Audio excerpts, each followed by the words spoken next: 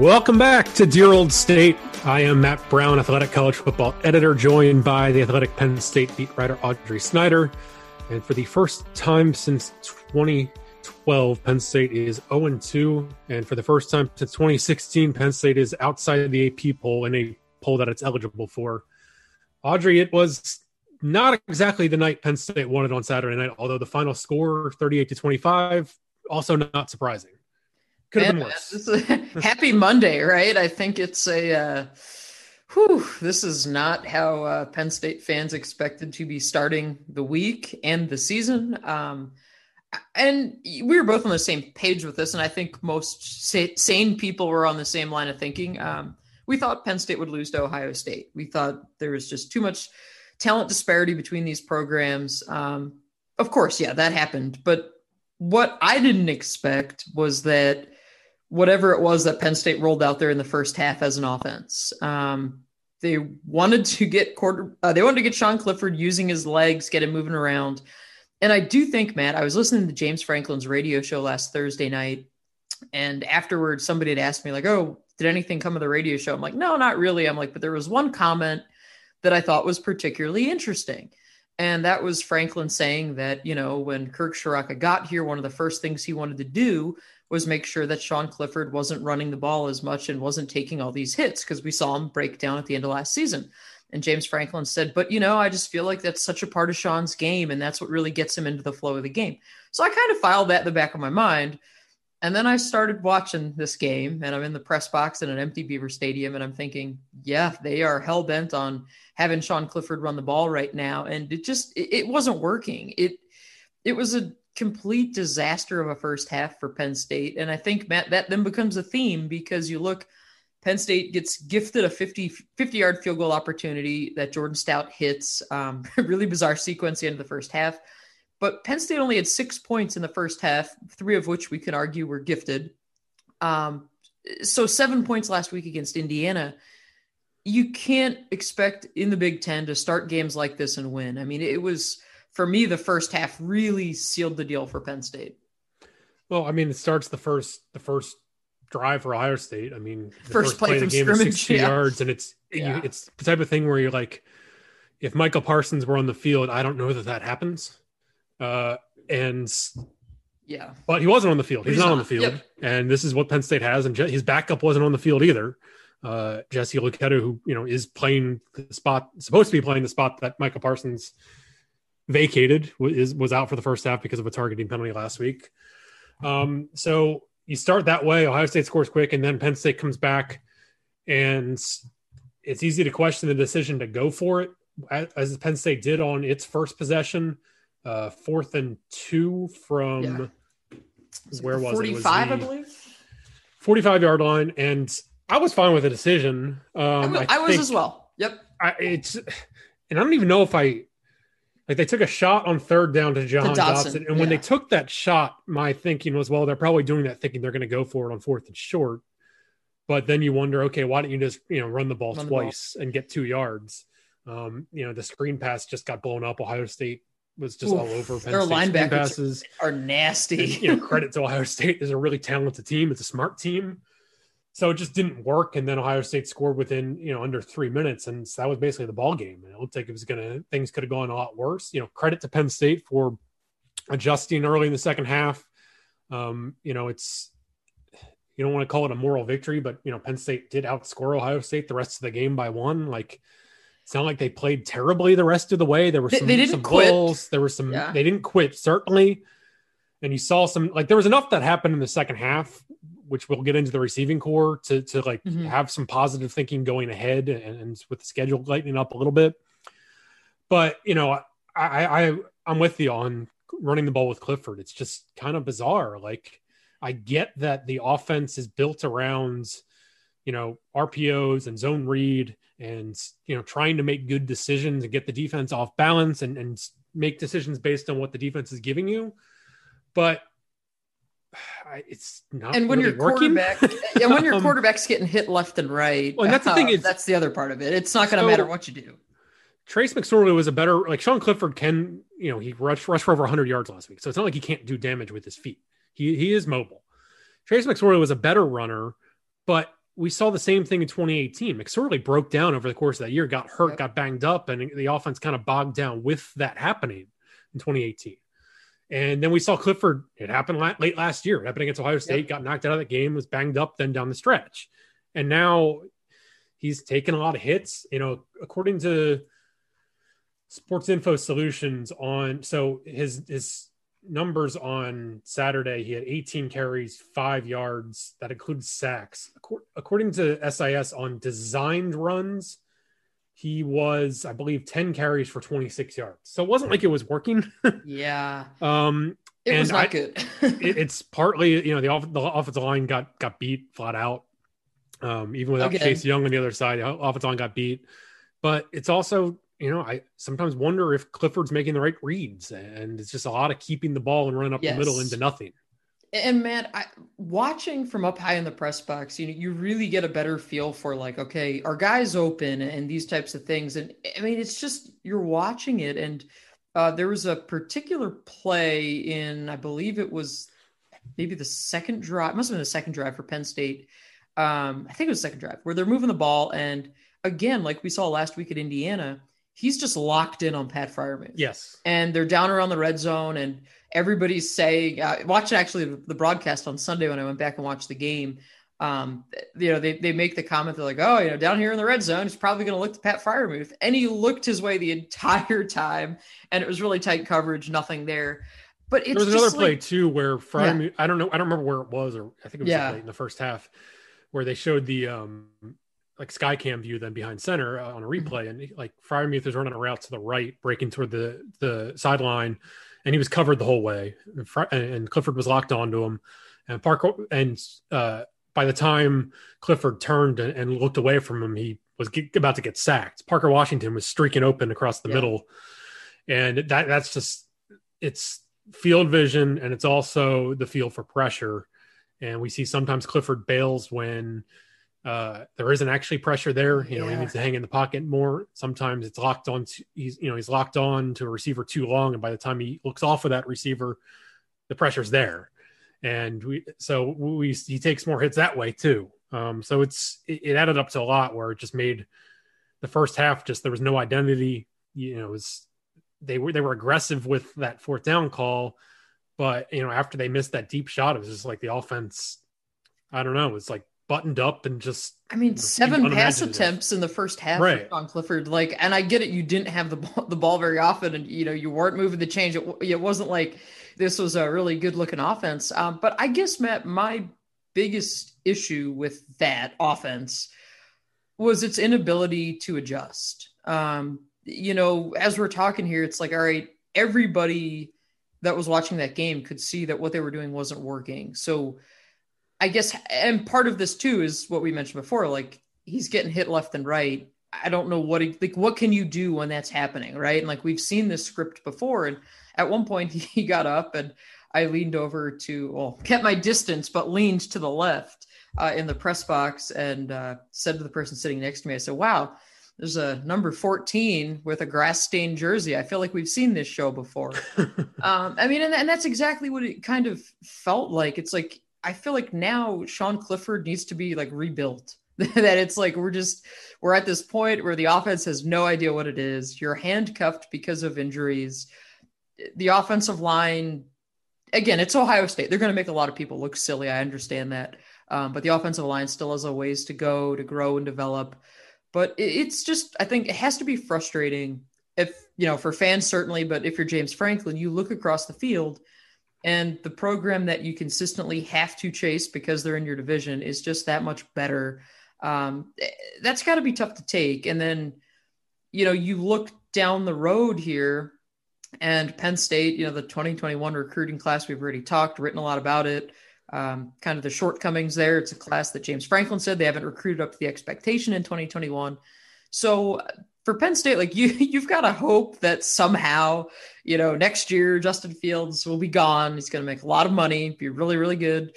But you got to hope that maybe Ohio State gets hit with some kind of transition there. But you look at the way they've recruited and how they've recruited quarterbacks, and you just wonder, like, how are they ever going to catch them? And I think too, Matt, a bright spot here, which I don't think we would have been saying this even a month ago. The receiving core looked way better than I thought it was going to in the second half. When they decided to actually throw the ball in the second half. Well, and they ran some crossing patterns. They got they clearly made some adjustments, and it just looked like a different offense coming out of the gate. And then Jahan Dotson, who I was high on going into the year. I thought he did some nice things, but I didn't expect that. That monster. He looked like he was the number one wide receiver by default on Saturday. He looked like a number one wide receiver, capital letters. Made Shaun Wade look silly. And Shaun Wade is the guy who's supposed to be a first round pick in the draft. And Dotson made 2 highlight reel catches in a row. Just, he made that unbelievable catch that was like a helmet catch, and then comes around and, beats that with the one-handed catch, which was just ridiculous. Nuts. And I think, and that was part of this too, Matt, where everybody, in the storylines, and understandably so, is, okay, who's going to step up in that receiving core behind Dotson? But all along, it's also like, oh, hey, Dotson has to be that number one guy. KJ Hamler's gone. KJ Hamler with the game-winning touchdown for the Broncos on Sunday. So I thought the Dotson stuff was really, really impressive. They need that. Maybe Clifford now is going to start to trust some of these other options. Maybe he won't be locking in on Freiermuth as much. Parker Washington, again, another nice game from the true freshman. Cam Sullivan-Brown, I have no idea what's going on there. Strange. He warmed up again. Looked fine to me during warmups for the second week in a row. Listed as on the depth chart as the starting receiver, does not play with the offense, but he's there. And I even, at one point, Matt, I scanned the sidelines. I'm like, okay, did he, for the game, is he still in uniform standing on the sideline? And he was. And then we didn't see him until Penn State went for an onside kick. And then he was out on that unit. So I have no idea what's going on there. I know a lot of fans have asked about it. We've asked James Franklin about it. Same thing, Keaton Ellis. No idea what's going on there, why we aren't seeing him. But yeah, for the offense, Matt, I think you got to try and build off of, okay, you're seeing progress in this receiving core, but you got to be able to get this run game going too. And hopefully against Maryland, things should change. Maybe it's just the fact that Penn State has had this really rough start to the season because they've played two good teams, because now we can call Indiana a good team. I think that's definitely a big part of it. So I'm sure it's not going to be as ugly as it looked Saturday, but yeah, this offense, a lot is going to have to change here. It's just, the running game is an odd situation. And look, we know that really the top 3 guys from last year are now gone. And with Journey Brown sidelined, Noah Cain injured, and Ricky Slade. You think Ricky Slade wishes that he would have stayed? I don't know. Yeah, I mean, Old Dominion's not playing this fall, but they didn't give the ball to the running backs on Saturday. Devin Ford had 8 carries, and we didn't see Kevon Lee. Later on, yeah. Neither Kevon Lee nor Keziah Holmes had a carry. And look, I get that they're probably wary of putting the freshman in because of pass protection. And, they're playing from behind. So they ended up having, they leaned heavily on the pass in the second half, kind of by necessity when you're trying to play catch up. So I can understand why the freshmen weren't really in the game much, but still you would have liked to see more than 8 carries for the running backs in the game as a whole, especially with Clifford just, time after time tucking it and running it into a massive bodies in the first half. And they even ran into each other with, trying to get the mesh point. That was, the fact that was like the first play of the second half. It's like, oh God, where are things going to go from here? Then they responded with a really nice drive. So, I mean, that opening drive of the second half, and that we're all like, well, where was this? And that to me, Matt, is just, it reminded me of the 2016 group where we'd see these slow starts and they wouldn't look particularly great. Then they'd go in at the half, they'd regroup, and one of the themes that year they kept saying was, well, we're a young team, so we really can't adjust on the fly. We have to sit everybody down at the half and really go over things before we come out. And that's what it reminded me of. And I understand you have so many new faces, new pieces to this offense, younger guys playing key roles. And I think that is part of the issues when you're trying to adjust on the fly with this roster, is you just can't do that. But yeah, no doubt. I mean, they're a couple positives to build off of, as we mentioned, with that receiving core being the biggest thing. And I thought it was interesting too. We saw a lot of Keandre Lambert-Smith again, more so though this week. Yeah, Daniel George was not targeted in this game. The only 3 wide receivers who were targeted: Jahan Dotson, 8 catches on 12 targets; Parker Washington, 4 catches on 4 targets; Fryermuth 3 on 6 targets. Keandre Lambert-Smith 2 catches on 3 targets, and Devin Ford was targeted twice, had a catch. That's it. So only 3 wide receivers had a target. Interesting. I don't want to say there's clarity at receiver because we don't know what's going on with Cam Sullivan-Brown, but the clearest thing almost feels like going freshmen, forward, it's Dotson and the 2 freshmen look like the guys. And Parker Washington, Keandre Lambert-Smith has flashed a little bit. We haven't seen like him get heavily involved.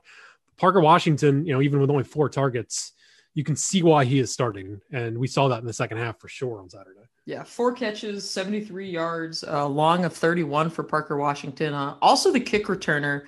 And I wanted to get into that a little bit for a second because,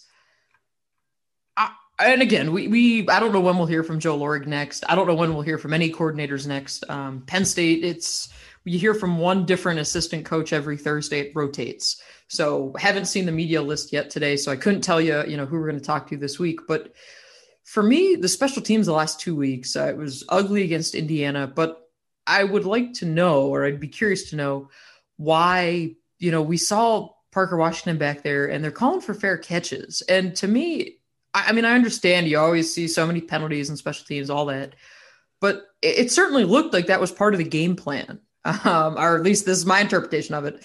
But I just thought it was weird that we're not seeing these guys return kicks. And I understand after last week, Lamont Wade taking the goal line, it was a disaster. I get it. But when your philosophy for special teams has changed the game and you plaster this logo everywhere, it's kind of hard to do that, I think, when you're not returning kicks. And if the approach is, okay, you want to start at the 25, it seems like a conservative approach to me, which then doesn't align with going for it on 4th and 2 with the offense. It just felt very weird to me. I don't know. I would like I said, I would like to know. We didn't get a chance to ask James Franklin about it. These Zooms are kind of, it's a comedy of errors at times because sometimes they can hear you can hear the person next to you. It is what it is. It's 2020. But to me, the special teams, the kick return was really bizarre. We will give a special team shout out for Jordan Stout for making that field goal after. Yeah. They missed the phantom 1 second. Well, it's 2 weeks in a row. They get this bizarre field goal at the end of the first half after the fumble last week. And now this week, but last week, Pinniger clanks the 25-yarder with literally the loudest missed field goal I've ever heard in my life. And then this time they call the team back to the locker room. Ryan Day's going nuts and Jordan Stout calmly drills a 50-yarder. So Ryan Day was losing his mind. I had my binoculars zeroed in on him. And it was like he was not happy at all. The clock was definitely slow to start, but if you're Justin Fields, you also just got to when you're a team that he was staring at the clock, but he still went down before it hit 0. So I don't know. Yeah, and you know what? While you made me think of when you're saying while the clock hit 0, delay of game penalties for Penn State. Some bad game management situations for sure in the game. And that is, James Franklin was asked about the field goal afterward, and he's like, I'm not going to complain about it. He was like, but it was definitely weird. So you really could say, okay, the offense most likely, realistically, only had 3 points. They were gifted that field goal opportunity, and credit to them, they Stout hit it. But I don't understand how they can be this disorganized, this disheveled. I get it. The off season's been weird. You have all these new moving parts, but James Franklin had said this is the stuff that eats at him a lot, as much as we're going to talk about a lack of execution, all these other things, the game plan, whatever. It's the simple stuff right now. And 2 delayed game penalties for the offense, baffling. It should not be happening. And it's not like we're talking about you're playing in a hostile environment on the road. You're in a mostly empty home stadium, although they did estimate the crowd was 1,500, which is just totally random. But, it's inexcusable. And the defense, they had their own share of issues. And Franklin had mentioned the one time that coming out of that timeout, I believe it was going into Ohio State's second touchdown. They were a disaster. And Franklin said, we had one player, we were in our money package and he just didn't go on the field, and that's unacceptable. And that's coming out of a timeout. That is, quite frankly, Matt, that's impressive. What were you going over the timeout that you didn't have the personnel right? That's stuff that they said they were going to hit on Sunday that they had to get corrected. And James Franklin made the point, and he said, that really hasn't been much of an issue the past 6 years. But this is now the second week in a row where we've heard that same line, because after Indiana, it was the turnovers, it was the penalties, which he's right. I mean, they haven't done that much in 6 years. But then this time it was, okay, the delay of game penalties, the disheveled personnel getting on and off the field. Hadn't done that much in 6 years, but again, they did it this week. So plenty of things to clean up for that offense. But yeah, the delay of game stuff was and Clifford was asked about it. And, is it an issue with trying to get stuff in from Shiraka? And I'm sure things are going to take longer now. It's slower. You're still trying to make sure everybody's on the right page, but it shouldn't be operating that slow. If that's indeed the issue, which who the heck knows? Anything else, Matt, on this offense, or have we seen and heard enough for once? I think we can shift gears to the defense a little bit. Look, first things first, Justin Fields is good. I'm sorry for the hot take, but scorcher right there. The guy is number one in our Heisman watch on The Athletic after playing only 2 games, and deservedly so. I voted him number one. I voted him one as well. I mean, you look at what he's done in 2 games. He went against Nebraska. He was 20 of 21, 276 yards, 2 touchdowns, no interceptions. Against Penn State, 28 of 34, 318 yards, 4 touchdowns. He has great receivers. The one touchdown to Chris Olave, Joey Porter Jr. could not have covered better. Yeah. And Olave just made the play. We saw it worked both ways. John Dotson did some silly things as well for Penn State. But, this is just a really talented Ohio State team. Justin Fields has just made, the one play where he's like, he fell down, but got up and threw it and completed a pass with a defender in his face. Just, there's clear separation at quarterback here. We're talking about a guy who's going to compete with Trevor Lawrence to be the number 1 pick in the draft, guy who could win the Heisman Trophy. And, obviously we don't have to mention that he was once committed to Penn State. Everybody knows that. Wow, man. I thought we were moving on from that. Hey, look, the positive thing, like what I think in the first half when things looked like they were going to get out of hand, is like, the icing on the cake is going to be Julian Fleming scoring a touchdown in like the 4th quarter, right? He didn't actually play. Yeah. So. I was waiting for it though. Toward the end of the game, I was zeroed in. Actually, during warmups, I watched Fields warm up quite a bit because it's just a lot of fun to watch him throw a ball. I mean, he just freaking airs that thing out, makes it look so easy. And I was watching him at one point as they were going through drills, throw to Julian Fleming. And that's, I took a photo and sent it to Ohio State beat writer Bill Landis that I was on Fleming watch. But yeah, I mean, that would have been adding some insult to a not so good night for Penn State there. I don't know if Ryan Day then would have tried to call James Franklin to apologize for that, but I mean, yeah, that was, I guess, the only thing where it could have gone, the other way to really make it look like, this is really embarrassing to come back with Pennsylvania's top player as kind of the icing on the cake. But yeah, Fields is just incredible. I mean, the way he moves around, Matt, you love to watch a quarterback. I do, at least, love to watch a quarterback like that. I mean, even when it looked like there were times where at one point he rolled out and it looked like, oh yeah, this play is like going to be a disaster. He's going to throw it away. And there's a completion. Chris Olave is a hell of a receiver.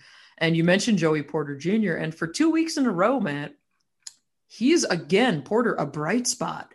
Gave up some catches, but still looks like it's a real deal for sure. I mean, for a redshirt freshman who looked to be buried on the depth chart this offseason to now being the guy. And of course, you saw as soon as Porter came off the field, he was hurt for a couple plays. Marquise Wilson came in, and that's exactly where Justin Fields went. I believe that was that was to Olave again for a touchdown. But yeah, the first one, where Porter was on him, the touchdown. I mean, like you said, he couldn't have done anything better. I mean, it's Porter's there in tight Sometimes coverage. You just get beat. Yeah, I mean, sometimes the other guys, they're on scholarship too, and they're going to make some really good plays. And it's going to be such an important learning experience for Joey Porter Jr. to have these game reps. But Matt, and I wrote about this in my Monday piece that's up on The Athletic, my takeaways. As much as I want to say, and I will say, this is important for Porter and his development, these game reps, it begs the question, what in the world's going on with Keaton Ellis? Is he hurt? I don't know. He's warmed up. Why is he not playing? We used to even see him a lot on special teams. We're not seeing him there. Um, I have no idea. I mean, I don't know if it's a matter of everyone else has gotten so much better than he has, It's hard or to speculate. he's banged up. We just they don't talk about issues like they do themselves no favors with it. Yeah, we don't know. And it's so, and I know because people keep asking it, and they keep, sending me messages and, hey, where's Keaton Ellis? Can you ask him where Keaton Ellis is? And we've tried. I asked last Wednesday about Ellis and his development after practice, and James Franklin, they're still very high on him, but it's interesting when you see them substitute when Porter comes out, and it's like, okay, Marquise Wilson comes in. So not necessarily surprising. Wilson could easily won the starting job too. Right. But he's listed as Castro Fields' backup, where it's either Ellis or Daquan Hardy. But again, I burned the depth chart. It means nothing after week 1, which has kind of always been my stance on it. But yeah, I don't know. To me, it's interesting. I thought, I just don't know what's going on there. If anything, maybe he's banged up. Who knows? But yeah, Joey Porter is doing a really nice job. But we're also seeing a fair amount of Daquan Hardy in there in some of their sub packages, which again, this is when people wonder, well, what's going on that we're seeing, Wilson, we're seeing a ton of Joey Porter, we're seeing Hardy, and you're not seeing Keaton Ellis. I don't know, but trust that we're asking around about it. We're looking into it. But yeah, Joey Porter is definitely a bright spot. I do think Brandon Smith, after a very, very quiet no tackle performance to open the season, he walloped Justin Fields at the end of the game. That was really one of 2 sacks that Penn State had. Antonio Shelton had the other one earlier on. Bright moment from Brandon Smith, but he also had a personal foul that was costly earlier on in the game. Learning moments there, but Matt, that linebacking core without Jesse Luketa in the first half. Definite improvement in the second half for sure. Yeah, that was. But again, hey, we're talking about like before the year. What do we think? It would be Micah Parsons, Brandon Smith, and then Ellis Brooks and Jesse Luketa kind of, and now it's okay. Luketa starting for Parsons, but then you're down him. So you're down, number one, you're down the best linebacker in the country who you thought you were going to have until August. And then you're down a guy who, looks like he could be, a really good player this year. And they just weren't quite ready. And they were out of position and got beat on that first play. And yeah, certainly, the positive thing is you look at, okay, Jesse Luketa looked pretty damn good in the second half. And do you think he's going to be a really good player? So hopefully no more targeting penalties and that linebacking core is going to be, continue to get better, I think, here. Yeah. And I think we're going to see them every week, get better. And I think Lance Dixon, there's still a ways to go for him, and like you said, this is, hey, you're getting thrust in there, against Ohio State, making your first collegiate start. That's not easy. That's making your first collegiate start. I imagine can't be easy, but let alone doing it against Ohio State. But I do think, Smith took the step forward, but I guess then we could look at the front and say, okay, Jason Oweh, after, a ridiculous amount of pressure the first week, the pass rush, where was it? Right. Yeah, here are the numbers to go beyond the sacks. They had 2 sacks, which was Shelton and Smith. According to Sports Info Solutions, last week, Penn State had 21 total pressures. Didn't necessarily get Penix to the ground, but got after him, made him uncomfortable. Oweh, apparently, according to SIS, had 12 pressures last week, which is ridiculous. Can't expect that every week. He was just, constantly at least making Penix uncomfortable. This week, Penn State was credited with 9 total pressures, according to SIS. And I believe none of those were Oweh. So the defensive ends were pretty quiet in this one. No sacks by the defensive end. So, again, they're playing a really good offensive line. But if you're going to beat Ohio State, you got to get after Justin Fields, make him uncomfortable, try to force a mistake. And for the most part, that did not happen. And that pass rush was my key to the game of, hey, if they're going to have a shot, this is what they got to do. And we did see PJ Mustipher early on, one of the first plays of the game. He was coming pretty hard on Fields. But other than that, Shelton flashed a little bit, but there just wasn't much there. The only players who had more than 1 pressure, according to SIS, were Shakatoni had 3 and Shelton had 2. Yeah, it's just, I guess the surprise again isn't that Justin Fields and Ohio State racked up a ton of yards, because that's what they're going to do. But this defense right now, and I'll even go back to letting Indiana march down the field for that, game tying drive last week. Where's the game changers on that defense, right? Like, who's the person or people who you can say, you know what? Yeah, this thing, we gotta have a takeaway. Something has to happen. We saw it last year with Lamont Wade against Ohio State. We were also told all offseason, led to believe that this was going to be the best Penn State secondary in a very, very long time. I'm not seeing it. Issues at safety still. Lamont Wade steps up and makes some big plays sometimes, but also can be a liability in coverage. And, Ken will go to SIS. Lamont Wade gave up 5 completions on 6 targets, 47 yards on Saturday, according to SIS. But, I think it's probably one of the more common places where fans voice criticism is pass coverage of Wade. And I think some of it's justified. Like, we see the safeties are not consistent in coverage and can be attacked. And I think we did see that a little bit again on Saturday. Yeah. And I mean, Brisker, and again, it's early in the season. Lots going to change from here on out, but Brisker is supposed to be this ball hawk. We were hearing, he's going to be the guy to make these game-changing plays. And we're just not seeing a lot from the safeties right now. And we're also, and I get it too, if the pass rush isn't there, sometimes these guys might be getting hung out to dry, but it's just so much for me. The surprise is the defense, and that I thought they would look better than they have. And I get it. Hey, every year, you circle it, you say, oh, you're going to have Michael Parsons, he's going to be a junior. Hey, he's not here. We get it. But somebody has to step up and make a play. And we just haven't seen that through 2 games. I mean, we thought we saw it with Shaka Toney at the end of that Indiana game and those couple sacks there, but turns out that wasn't the case. And so I want to see moving forward, what can this defense do? Because I believe it was at 529 yards of total offense for Ohio State. It was I believe 5th most under 526. 526, 5th most under James Franklin at Penn State. So, I mean, those are some gaudy numbers that, yep. Third downs, I think was the big bad one. I mean, they gave up 10 of 18. Penn State's offense was 3 of 9 on third down. Ohio State was 10 of 18. And that we saw that be a problem at times last year. They would give up 3rd and longs last year, and third down defense, not a standout part of the defense, at least so far this year. Couldn't get off the field, and as Ohio State extended some drives, and again, Justin Fields ridiculously good, credit there, but that's where you need the pass rush to show up, and they just did not generate enough of a pass rush, and struggled to contain some really good skill talent that Ohio State has as well.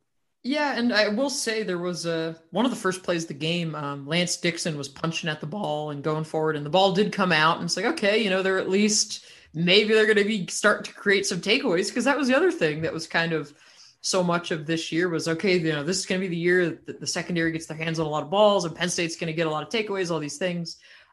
Through 2 games, we're not seeing that. But again, take in mind the opponent, all those types of things. I just, that divide now, Matt, well, first of all, who knows what the Big Ten East looks like right now? I know Bill Landis and I will be talking about it later today for our Tuesday podcast up on The Athletic, the big football show. And I mean, the East is just, it's interesting. It's we thought Michigan. Interesting is a good word. Yeah, interesting. Well, the title race probably will not be interesting. The rest of the division will be interesting. Yeah, that championship week, you could pencil in a lot of different scenarios right now, and I think that's where I did have a chance. I guess we'll transition on to Maryland now. Comes to Beaver Stadium, 3:30 p.m. Saturday. So 3 games, no noon kicks yet for the Nittany Lions, which really just only matters to me. But watching Maryland Friday night, Minnesota looks. We thought they looked bad week 1. It got worse. Their defense is a disaster. Absolute disaster. I'm guessing, Matt, were you watching that game Friday night too? Good chunk of it. And okay.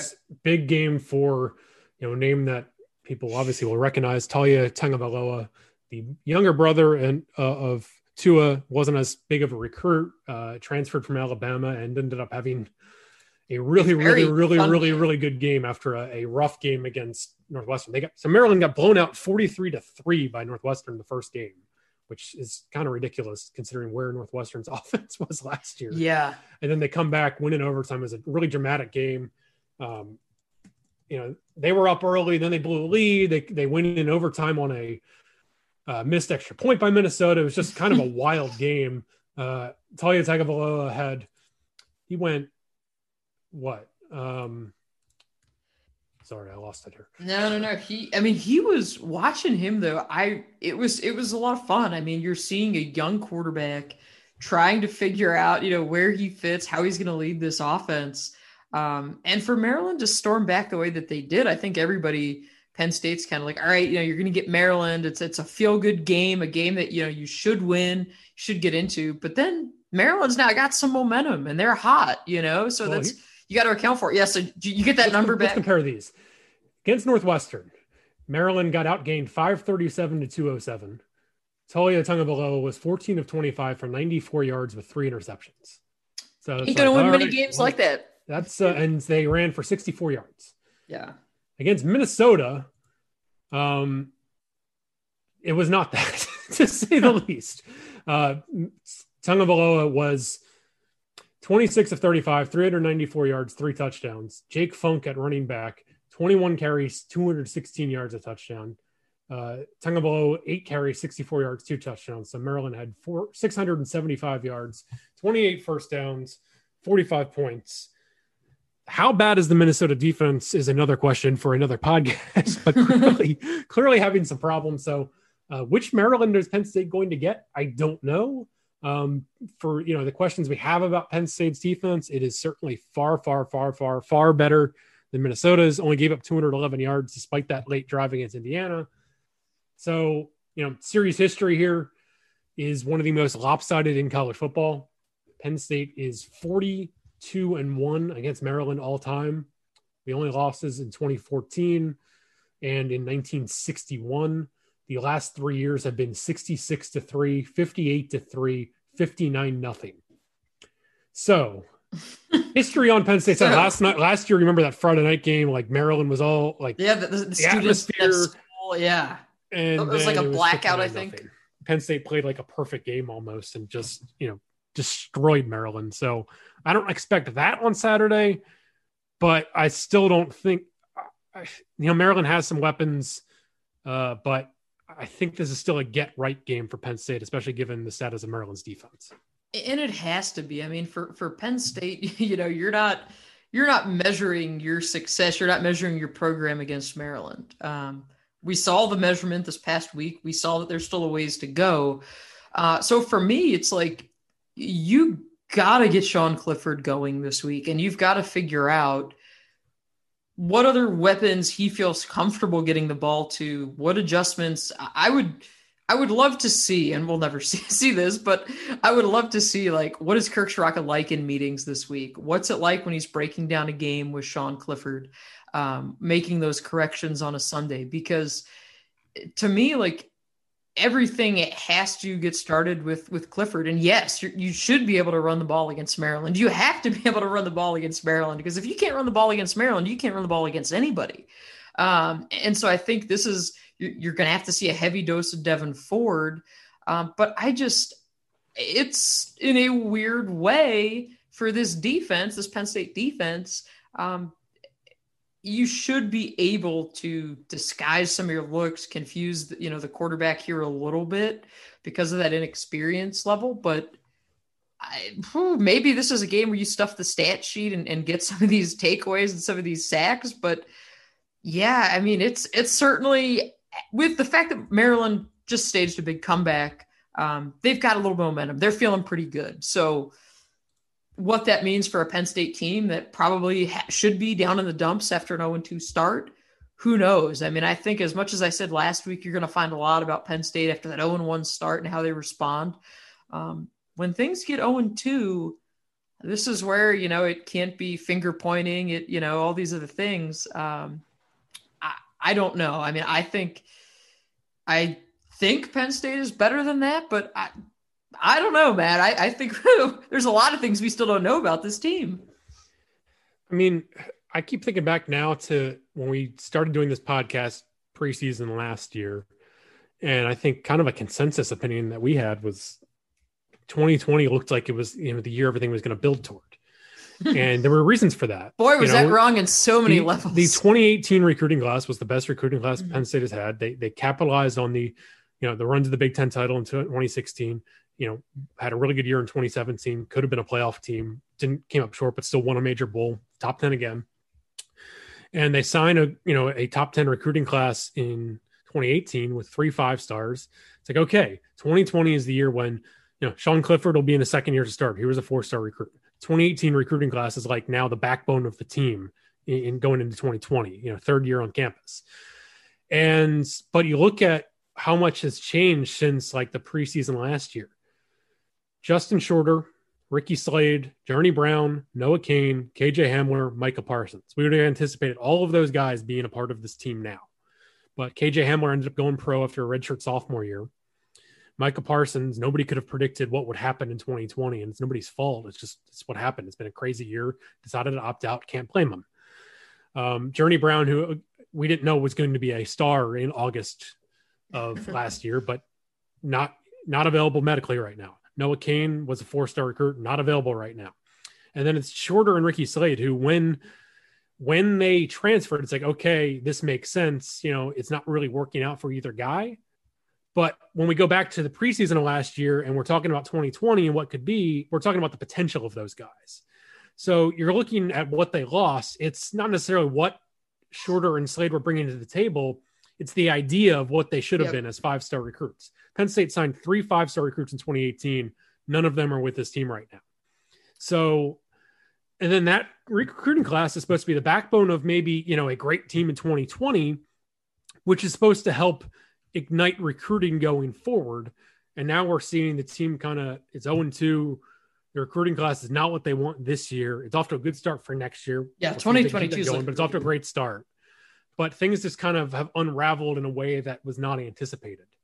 And Penn State has recruited pretty well, but it doesn't recruit like Ohio State or Georgia or LSU or Alabama or Clemson, where you can afford these types of things happening and you still have a backup plan. Penn State's margin for error is not like those teams. And we're seeing that play out now because they've had attrition. They've had some 5-stars not hit. They've had a 5-star who did hit as well as he imaginable, but then ended up opting out. And Penn State can still be a very good team this year. But you see the gap and the margin for error. And they lose a game against Indiana that, again, 95% of the time, given the stats in that game, they should have won. It's just a really weird game where everything bounced against them. And then we see on Saturday where there's just a clear gap showing up with the way Ohio State's recruiting. And Ohio State lost a ton of guys to the NFL off of last year, but it's just they can reload. They just reload, yeah. And the point you make about that margin for error with your recruiting class is a great point because I've been hearing a lot of it from, Penn State fans and people on Twitter saying, Clifford's not the answer. And again, it goes back to, okay, if you think he's not the answer, what's your solution? There's no other solution in my mind right now in that room. There clearly isn't. And that goes back to recruiting and developing players. And quarterbacks are such a different position because, a lot of these guys, they don't come to sit around for very long. But something to keep an eye on with this Maryland game, Derek Davis Jr., the top player left on Penn State's board for 2021, he's announcing his college choice on Saturday, which I guess is, November 7th. So we'll see. I mean, the 247 crystal ball still projects Penn State. I did not get that impression when I talked with him last week. Now, I've been wrong before, but, to me, he was at Ohio State the previous weekend. He had hoped to still get to LSU and Georgia somehow, despite everything going on. But if you're Derek Davis Jr. and you turned on the TV to watch this game this past Saturday, I would think that there's one program that you're going to, and I would think it's not Penn State. And we just talked about the secondary and how the safeties haven't looked particularly great. If you're the number 2 safety in the class, I don't think you would come here at this moment. But again, guys make choices for different reasons, and fits. And, and I had people say this to me over the weekend as well with Julian Fleming. Well, oh, he made a terrible choice because he didn't play at all. And okay, that speaks to the gap and the divide between these two programs, where Penn State's starting Parker Washington as a freshman, and he looks good. This is nothing against Parker Washington, but they're starting him out of necessity, where, Julian Fleming's path to the field is much more congested because you see the talent that they have. If Chris Olave wouldn't have played, you would have most likely seen much more. You would have definitely seen Fleming. But to me, that's just the divide here. It's like, look at the quarterbacks that you have throwing to you. If you're Julian Fleming, what do you want? To me, the choice is pretty clear when you look at it that way. But yeah, so I mean, recruiting always gets magnified when it comes Penn State, Ohio State week. But for Penn State, the 2022 class is looking a heck of a lot better than 2021, which is what fans definitely want to hear about. I will actually have some recruiting stories this week. I've been out before Penn State season started and was checking in with some guys, and Penn State did have quite a few guys in town this past weekend. They were getting together to watch the Penn State game downtown. So I know Landon Tangwell was in town. Caden Saunders was in town, but yeah, the Derek Davis decision will be interesting on Saturday, and we'll see, Matt. I don't know, but that is kind of like a subplot now to this Maryland game. Like an extra prediction to make here, and it sounds like you're not predicting. Yeah, I am not. I again, maybe I totally misread it after our conversation, but that was, I mean, he spoke glowingly about Ohio State and about LSU, and yeah, I did not get that impression. But recruiting is a crazy, crazy business, and it changes all the time. And this is what happens when, you're banking on 16, 17, and 18-year-olds to really forecast the trajectory of your program. So it is what it is. But yeah, are you ready to make a pick, Matt, for this Maryland game? Are you convinced one way or the other yet? I mean, it's early in the week. It's a weird spot, like in that, if you look at okay, Penn State's 0-2, unranked in the polls now, but like Penn State is, and Maryland is coming off that win over Minnesota. Penn State is a 25.5-point favorite against Maryland. Now, history says that, yeah, that's about right. If you look back, here's another number for you. Since 1936 in the AP poll era, I believe it's 3 of Penn State's 6 most lopsided wins against like current FBS programs have come against Maryland. 1993, they beat them by 63. 2017, they beat them by 63. Last year, beat them by 59. Historically, that's kind of what happens. Point spread, it's just worth pointing out that like Vegas and like advanced stats still like Penn State.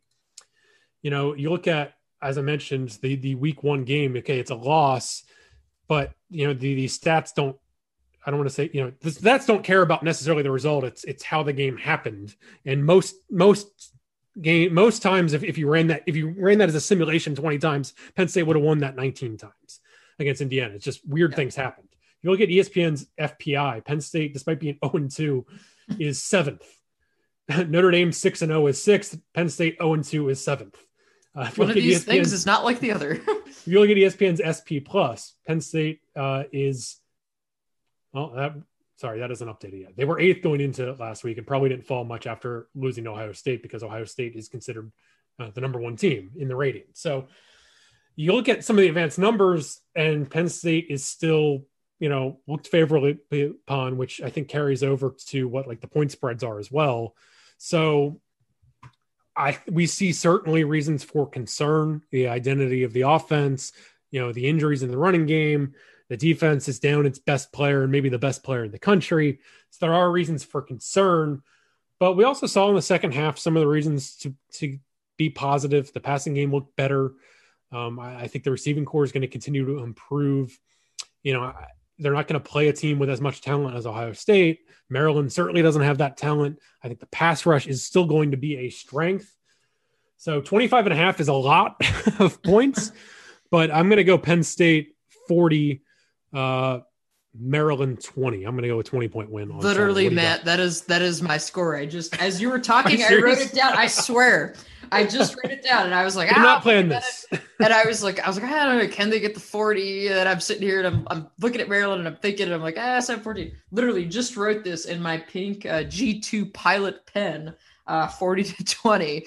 So I guess just thought of mine off the top of my head as I was talking too. So we're both very locked in on this this get right game for Penn State. And at this point, Matt, like, this, I think, is exactly who you want to see. I mean, maybe not Maryland coming off a win in terms of like momentum, but this is what you want right now, because you got Nebraska after this, and then you got Iowa, then you got Michigan, then Rutgers and Michigan State. So, I mean, just who knows? It's a weird year for so many reasons.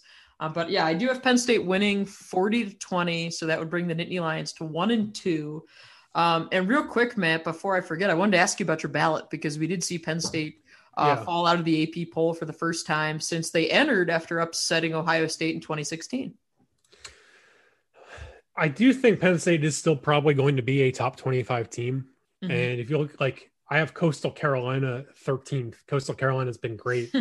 But if Penn State and Coastal Carolina played each other, Penn State would probably win easily. It's just, the polls are, I mentioned some of those advanced stats. They're not necessarily results based. They're process based, how you play, and they're predictive of, how you've played from snap to snap and how things are going to go going forward. The poll isn't predictive, and it's not, and it is results based. It's, if you're 0-2 and, Penn State got the benefit of the doubt for weeks and weeks and weeks, just kind of sticking in the top 10 despite not playing. And if you're 0-2, it's hard to justify a ranking. There's opportunities to get back. If they beat Maryland, I still don't think that 1-2 is going to get them back in the rankings, but they're pretty close. They're not far out. People are still voting for them. So I just couldn't really justify ranking a 0-2 team, even if, after, again, a loss that was very, very, very, very questionable by a matter of inches against Indiana, and then a loss to a team that I have ranked number 2. You can make the argument that Penn State is still one of the 25 best teams. It's just in a results-based ballot, it's hard to include them. So I do anticipate Penn State returning to my ballot at some point. It's going to take it's going to take some winning to put it simply. Yeah. And I think that's going to be the thing. I mean, if they get this win that both of you and I are projecting on Saturday now, then you'll see if they can start stacking wins from there, if they can get rolling. But for me, I just want to see like progress, I want to see how this offense looks different next week. And I think that's kind of going to have to be the starting basis, because this is also a bizarre week in terms of players are off Tuesday for the election. It's a mandated NCAA, like it can't count toward your Kara hours. So I'm imagining that we haven't heard from Penn State yet on this, but I would imagine that Penn State is practicing today, Monday, normally their off day. So that Tuesday will be the off day. So it's going to be a little bit different of a schedule for them this week, but getting back on the field as soon as they can after that one, I think is the best thing that can happen to Penn State. Well, you heard it here first and twice, 40-20. So when that happens, you can give us both credit. Yep. So that'll do it for this week's edition of Dear Old State. Audrey will, of course, be at Beaver Stadium on Saturday with the Terrapins coming into town for a rivalry-ish game. Two Eastern teams. Oh, jeez. we don't. That's for another podcast. We can discuss the merits of the term rivalry. But thank you for listening. Please, of course, read Audrey's stories on the Athletic Penn State coverage throughout the week and the weekend, of course. And yes, please subscribe. And if you love the podcast, please rate and review us. We really appreciate the kind words from anybody out there. So thanks, Audrey. Thanks to everybody for listening to Dear Old State. We will be back next Monday after the Maryland game.